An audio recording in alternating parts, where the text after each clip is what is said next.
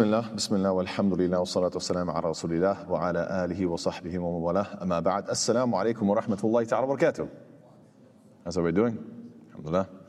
So today inshallah is part 2. Last week we just started with the ayah Allah Ta'ala beginning with Bismillahir-Rahmanir-Rahim عَمَّا يَتَسَاءَلُونَ, and of course we talked about how the disbelievers were asking these questions in a way that was somewhat mocking and disrespectful, and we should remember that Allah Ta'ala says إذا سمعتم آيات الله يكفر بها ويستهزأ بها فلا تقعدوا معهم. Allah says, when you hear the verses of Allah recited, they are denied by them and ridiculed, so do not sit with them. So this is just an important point that Allah Ta'ala highlights, that from a fiqh perspective, we are very open to people questioning. We welcome questions, we welcome discussion and even debate, but there must be a certain level of respect that is maintained on both sides. As a Muslim, you're not supposed to mock people's deen, you're supposed to rather have a respectful conversation. Now, if the verb here, instead of yatasa'alun in the present tense, the mudari', if it was in the past tense, if it said amma tasa'alu, what have they asked each other about? Then the implication would be that they asked each other about this matter, about this deen, about Judgment Day, about the Quran and the Prophet ﷺ, and since they didn't really have any good answers, they ultimately stopped asking and then eventually went to the Prophet ﷺ, asked and waited for a response. That would be the normal thing to do. You know, you go to your friends and you all talk about it, you say, do you know, I don't really know, I have some ideas but I'm not sure, and then finally say, you know what, let's just go to him and wait for a response. Then you would expect that Allah, and perhaps it would have been in the past tense. The fact that Allah Ta'ala says, عَمَّا يَتَسَاءَلُونَ, that means they're constantly asking. The present tense implies continuous questioning, and this could be referencing, and Allah knows best, it could be a reference to a certain debate tactic that each and every one of us should be familiar with. It's called gish galloping.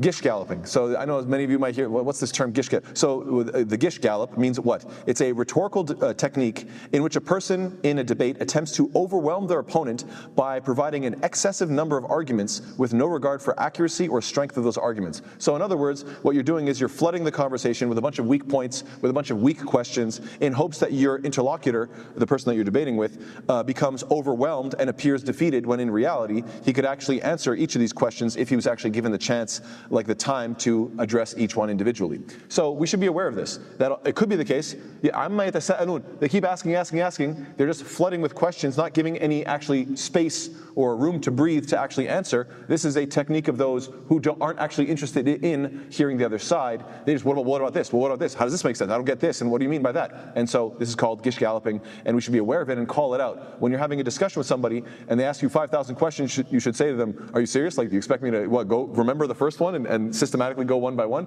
Like, this is not the way you have a conversation. Then Allah says what? عَنِ النَّبَأِ الْعَظِيمِ, concerning the great news, about the great news.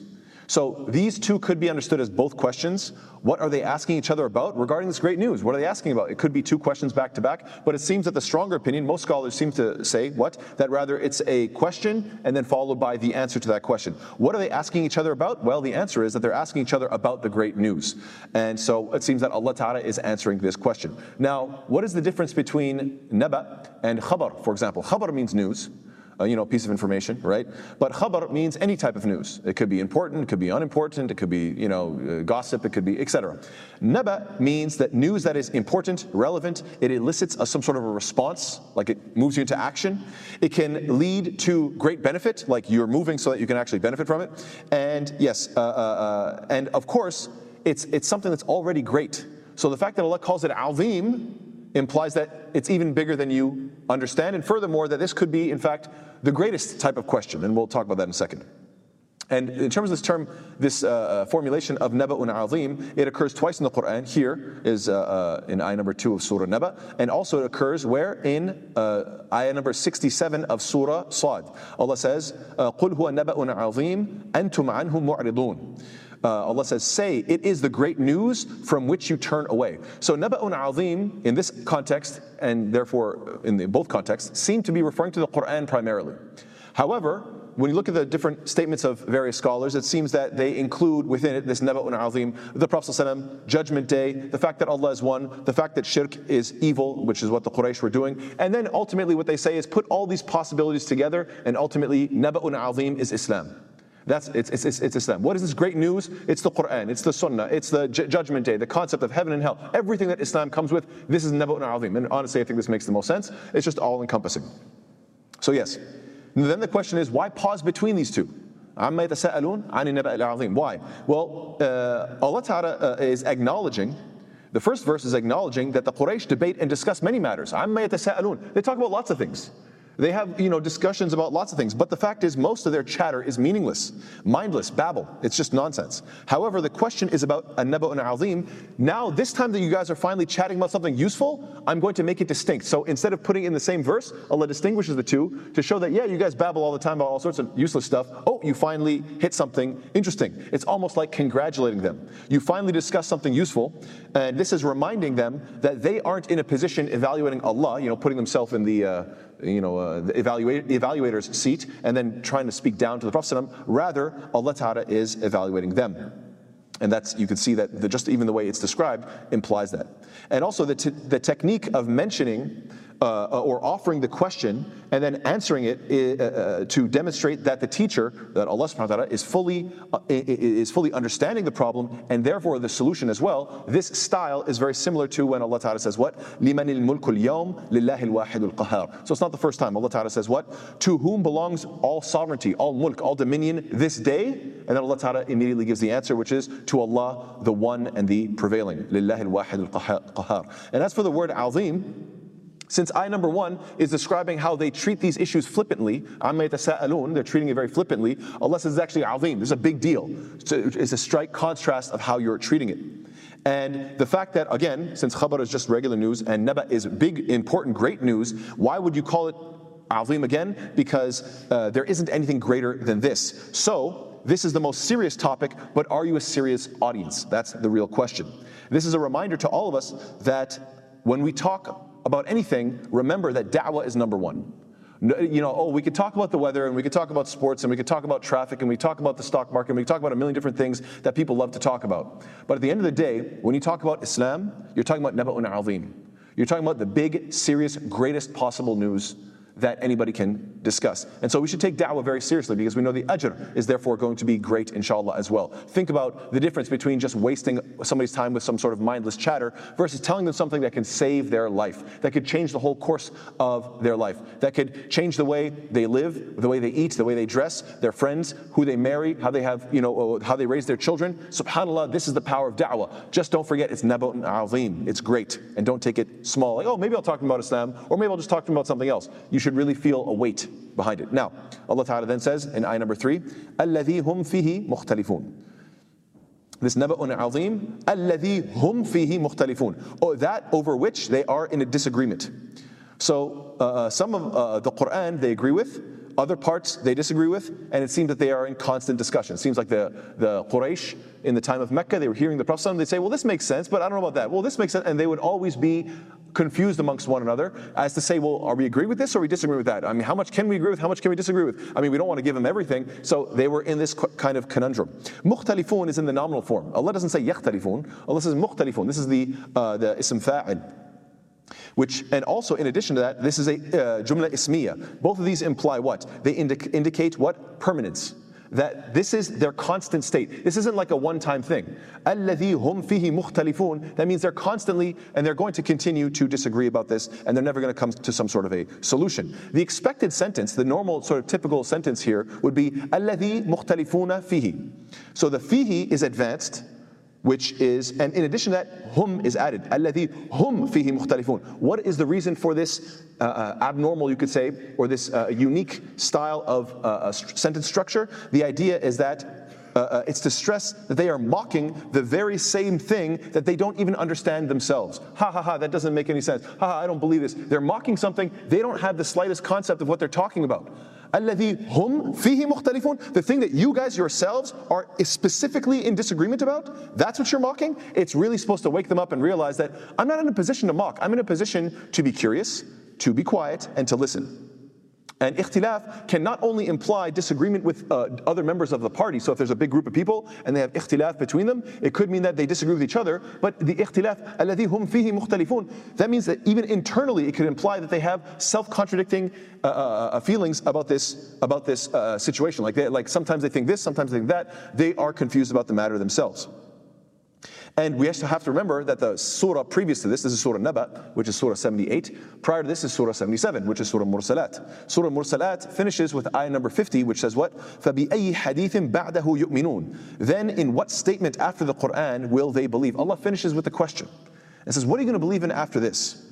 And thus, this surah begins with the disbelievers trying to either answer this question but failing, or mocking this question instead of actually taking it seriously. Both possibilities. So Allah Ta'ala says, now look, I've asked you this question, and now either you're trying but you're failing, you failed, or just the fact that يَتَسَاءَلُونَ, and they're just mocking it, they're not taking it seriously. So either way, it's bad. So they disagree about the Prophet ﷺ saying that he is all sorts of different things. This is part of the ikhtilaf, that they can't even figure out what to blame him and call him. He's a sha'ir, poet. He's a kahin, soothsayer. He's a sahir, he's a magician. Kadhab, he's a liar. Majnoon, he's crazy. He is what? Asatirul awwaleen, he's just taking stories from old. Or what? Oh, no, it's not stories from old, rather he's just making it up new, iftara. He's just making it up as he goes along. So they can't even figure it out. Is it old and he's copying from old, or is he making up something new? They have both accusations. Is it that he's crazy, or that he's brilliantly coming up with poetry? Which one is it? So subhanAllah, they are completely all over the place. They can't come up with something consistent because obviously they don't know how to deal with it. Allah even says, بَلْ قَالُوا أَضْغَاثُ أَحْلَامٍ بَلْ افتراه بَلْ هُوَ شَاعِرٌ فَلْيَأْتِنَا بِآيَةٍ كَمَا أُرْسِلَ الْأَوَّلُونَ. But they say that the revelation is a mixture of false dreams. Rather, he has invented it. Rather, he is a poet. Bel. They can't. Well, no. Actually, let me adjust that. Let me fix that. They constantly have these new theories. So let him bring us a sign, just as the previous messengers were sent miracles. So, subhanallah, they keep on asking these different. They have all these different hypotheses, and they can't come to anything consistent.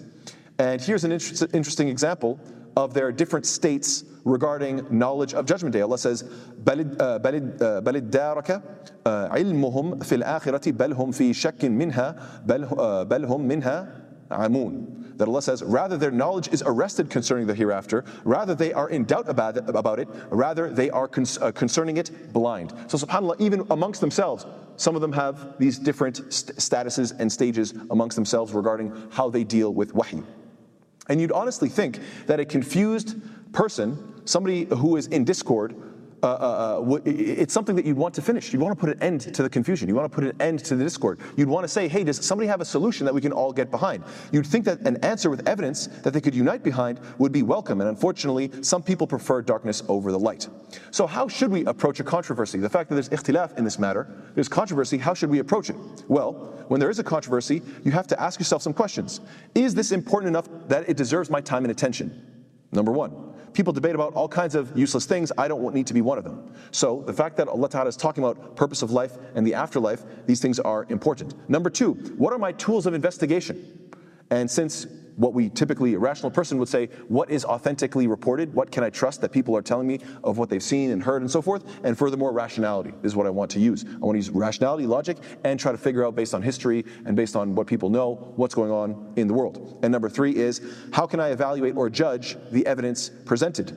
By obviously genuinely listening, having honest and open debate, discussion, and see who comes out on top. You let everybody put their ideas together, and you see who genuinely comes out on top. Instead, these people, they are as Allah subhanahu wa ta'ala describes them. وَإِنَّ الَّذِينَ اخْتَلَفُوا فِي الْكِتَابِ لَفِي شِقَاقٍ بَعِيدٍ. Allah says, and indeed those who differ, same word, ikhtilaf, those who differ over the book are in extreme dissension. They are in extreme opposition. The fact that they are just pushing away, this is not the way. Having a huge bias, having aversion to the truth is clearly not a way to get to the bottom of an issue. There are many different ayat that are related to this. Allah Ta'ala says, وَإِذَا قِيلَ إِنَّ وَعَدَ اللَّهِ حَقٌّ وَالسَّاعَةُ لَا رَيْبَ فِيهَا قُلْتُم مَّا نَدْرِي مَا السَّاعَةُ إِن نَظُنُّ إِلَّا ظَنًّا وَمَا نَحْنُ بِمُسْتَيْقِنِينَ. Allah says, and when it was said, indeed the promise of Allah is truth, and the hour is coming, no doubt about it, you said, we know not what is the hour, we assume only assumption, and we are not convinced. So, just these ayat of people saying, look, we don't know what's going on, and we're just disagreeing about it. Allah also says, وَقَالُوا إِنْ هِيَ إِلَّا حَيَاتُنَا الدُّنْيَا وَمَا نَحْنُ بِمَبْعُوثِينَ. That there is no, they say what? There is none but our worldly life, and we will not be resurrected. So they have difference of agreement about this, difference of opinion about this. And there's many different ayat about this. And what's interesting is that since the disbelievers are insincere, focusing on the wrong questions, asking the wrong people, and aren't utilizing their God-given tools available to them, as we just listed a moment ago, Allah Ta'ala then therefore responds to this mess of a situation by saying what? Kalla, absolutely not, no way. Kalla saya'lamun. No, this is wrong. Their whole approach, they're not taking advantage of the opportunities they have. They're not being sincere. They're not being genuine. They're not being serious. Kalla, absolutely not. Saya'lamun, they're going to know the truth. Or Allah says they're going to know. It doesn't say what they're going to know, just saya'lamun, they're going to know. So the kalla, this word no, could imply stop. That's another implication. No, stop what you're doing. As in, stop doubting, stop debating, questioning, as if this is some sort of doubtful matter. Or it could mean, stop asking each other when each of you are equally ignorant, the blind guiding the blind. It doesn't make any sense. Or it could mean, stop asking when deep down you're just mocking, you're not sincere about this. And Allah Ta'ala is saying, no, the reality is what? Saya'lamun. You will know the truth. You will know the reality, inshaAllah Ta'ala. Another perspective is that what? Kalla, this word no, is a response to the idea of debating about Judgment Day altogether. Why should we even have a debate about Judgment Day? Number one, it'll only be fully understood once you're actually experiencing it. So you'll never be able to fully comprehend that day until it actually happens. So all the debate in the world won't actually make you experience it, number one. And number two, because a person doesn't have to be convinced of Judgment Day for it to be just. Think about it. Let's say you don't believe in Judgment Day. Does that mean that it's unjust for you to be resurrected? Of course not. Because on Judgment Day, when you're resurrected, what's going to happen? You're going to be given exactly what you deserve. Whether you knew about it or not doesn't make a difference. Everybody, if justice takes place, gets what they deserve. You can't call that unjust. Oh, but I didn't know. So what? I'll give an analogy. It's like a hidden security camera. Why do you think people hide security cameras? They don't want you to know that they're there, right? It's like, oh, that's not fair. I only robbed that bank because that security camera was hidden. You guys should have put it out in the public so I could have seen that you were recording me. No, it doesn't work like that. They're kept secret for a reason. In a similar fashion, we're given free will to act as we want so that we can be judged for who we really are, not just how we'd act when we're being obviously watched, evaluated, and judged. If there were malaika, if there were angels constantly standing above you, every time you're thinking about doing something wrong, they're like, hey, hey, watch it, right? You'd be a good person, but not because you're a good person. Everybody gets the point? So Allah Ta'ala, Kalla, saya'lamun. Don't worry, I don't need to prove it. It's not like it's unjust if you don't know if there's a Judgment Day. No, Judgment Day will be just, regardless, even if you don't know it's there. So just like the hidden security camera, and Allah knows best. The harf seen here, sa, ya'lamun, means that you will soon know. You will soon know.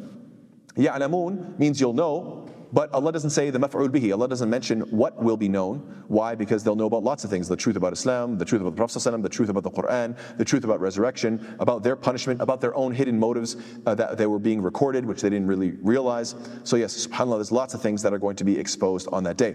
And the Prophet ﷺ says what?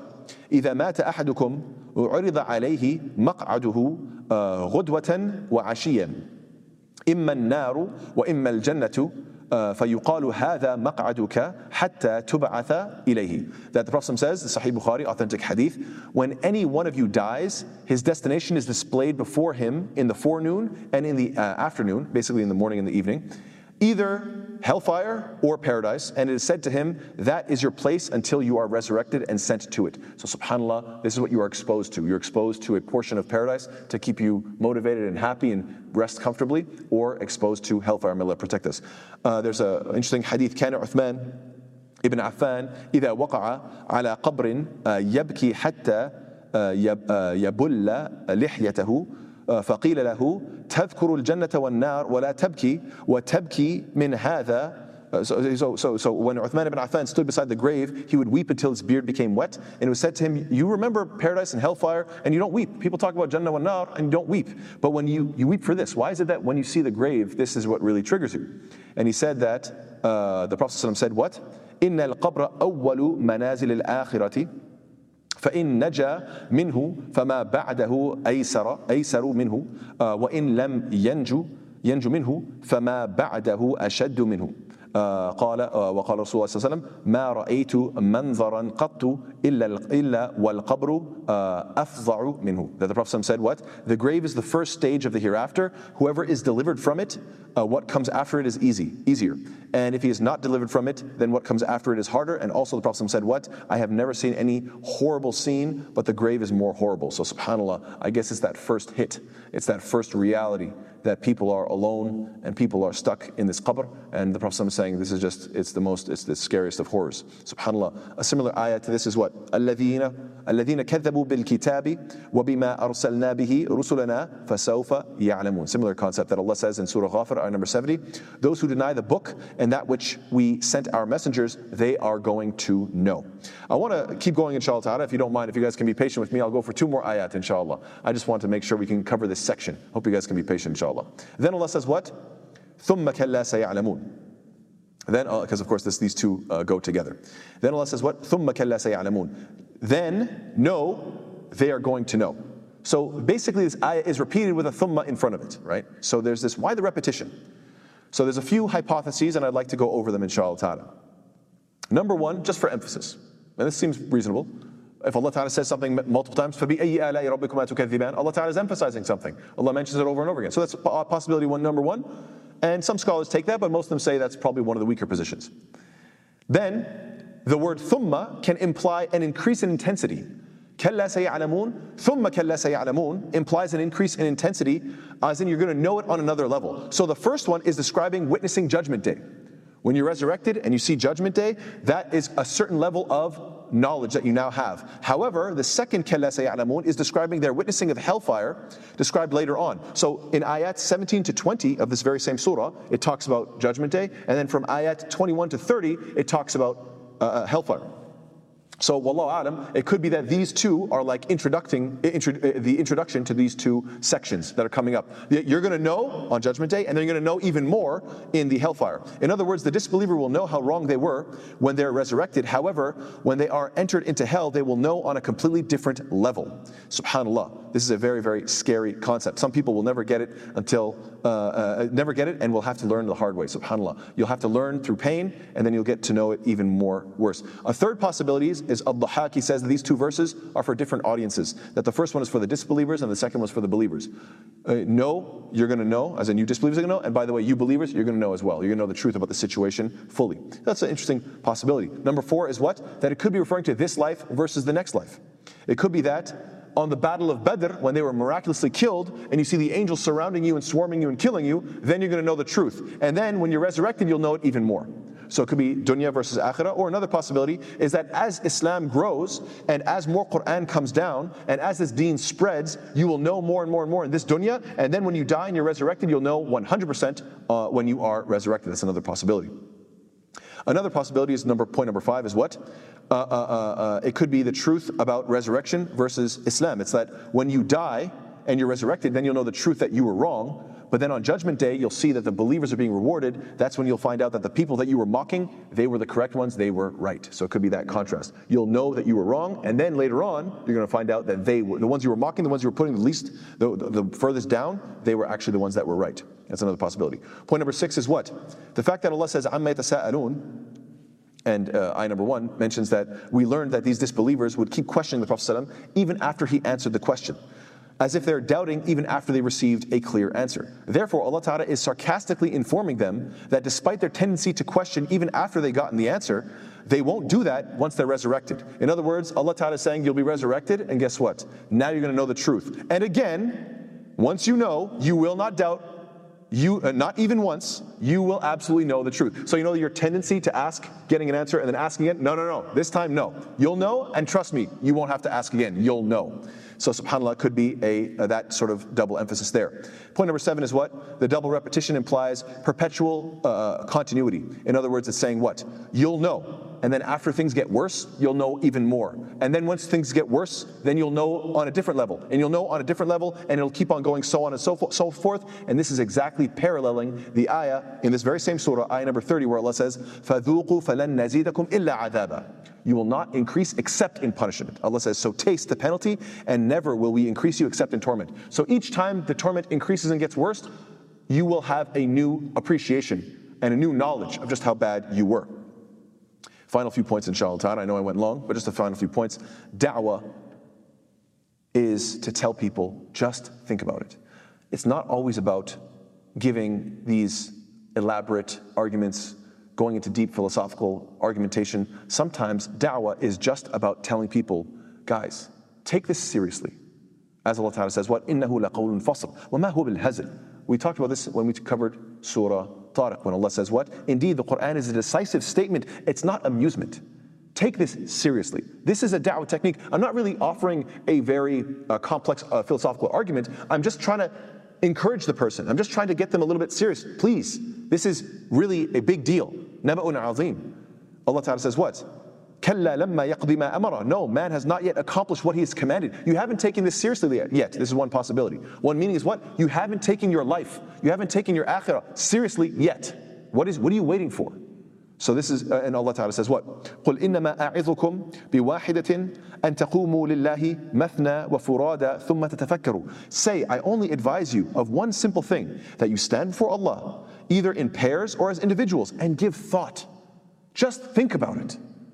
So subhanAllah, the fact that Allah Ta'ala, again here in this surah, Allah is saying, you're debating about this great serious thing, you're going to know.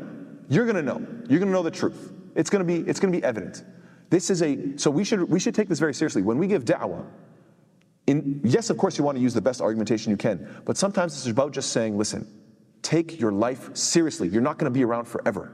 Take your life seriously. So the lesson is what? Our da'wah should be aimed in the same direction as well. May Allah Ta'ala make us of those who call people to Islam with the Quranic methodology. Ameen ya Rabbil Alameen. Jazakallahu khair. Wassalamu alaikum wa rahmatullahi wa barakatuh.